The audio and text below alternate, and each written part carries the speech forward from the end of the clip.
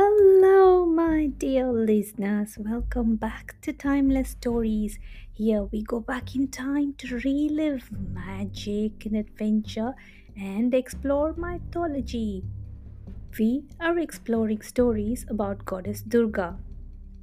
In the previous story, Goddess Durga took the form of Chandraghanta.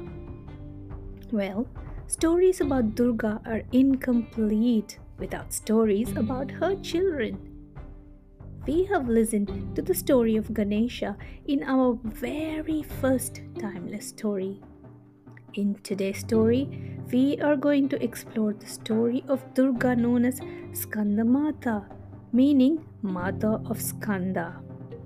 Skanda or Kartik is the younger child of Parvati. Are you ready to go on this adventure with me? We go to the Himalayas once again, so it's really cold there, alright? So stay warm and come with me. Come on, let's go. Shiva and Durga, in the form of Parvati, continued to live on Mount Kailash in the Himalayas. Now, do you remember the demon Tarakasura? Well, if you don't, just listen to the story of Parvati, the second story of this season, okay? So, Tarakasura was a demon who was granted a wish that a child born to Shiva would only be able to destroy him. Now, we know that Ganesha was created by Parvati, so he wouldn't be the one to destroy Tarakasura. This demon, he thought, Shiva is never going to have a son. He is always meditating or wandering. So Tarakasura thought that he was never going to die, and he troubled all the humans and gods of the world. The Devas or gods were beginning to get scared and asked the god of fire, Agni, to let Shiva and Parvati know about Tarakasura. Agni reached Mount Kailash and he was welcomed by Parvati. He said, Mother Parvati, the evil demon Tarakasura is destroying earth and people. Only a son born to Shiva can destroy him. Parvati said, Okay, don't worry.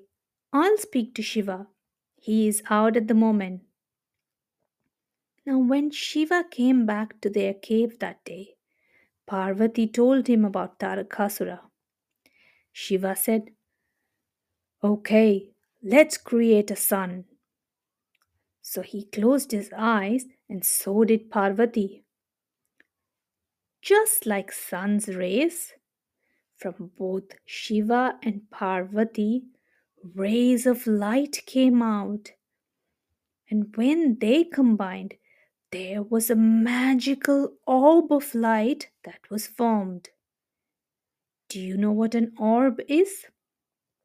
An orb is like a ball, like a shape of a spear. In this case, it was like a mini sun, a spherical ball that was bright and hot. Agni stood there watching this miracle and wondered how this hot orb would create a sun. Agni asked Lord Shiva, Lord Shiva, how is this light of orb going to transform into your sun? Shiva replied, Agni, you must take this orb to Lake Saravana, where lotuses come out of mud. This lake is to the south of the Himalayas, and you must place the orb in the lake. Our sun will come out of the lake. Agni is the god of fire himself, right? But he himself couldn't handle the heat of the orb. The orb was so hot and bright. He struggled to hold it, and then the orb slipped out of his hands and he almost dropped it. Parvati immediately then transformed herself into a river to prevent the hot orb from hitting the ground. So the orb fell into the river. She was the only one in the entire universe who could bear the heat of the orb. The river flowed into Lake Saravana. The orb flowed along with it. Next to the lake, unknown to Parvati, there were six ladies known as Kritikas. Kritikas were actually stars who had come down to earth as human beings. The orb split itself into six smaller orbs, so like smaller balls of bright light, and the orbs disappeared into the Kritikas, and magically each Kritika had a baby boy in their hands. So there were six sons that were magically created. The Kritikas looked after the babies, fed them, and took care of them till Mother Parvati appeared. Parvati thanked the Kritikas for looking after her sons and hugged all of the six sons. By the way, do you know what six children born at the same time are called?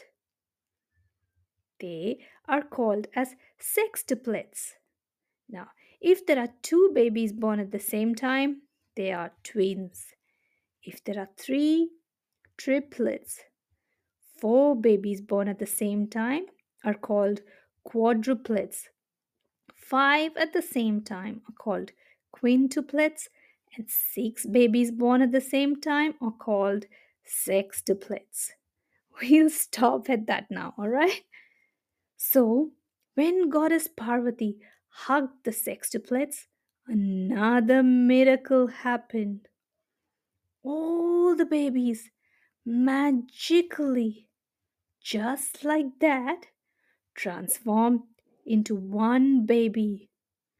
But the one baby had six heads and 12 arms. This boy came to be known as Skanda. His other names include Kartik, Subramanya, Muruga.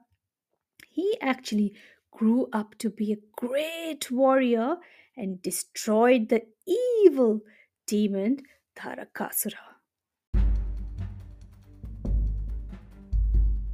That is how, my dear listeners, Durga, in the form of Parvati, carried baby Skanda and came to be known as Skandamata.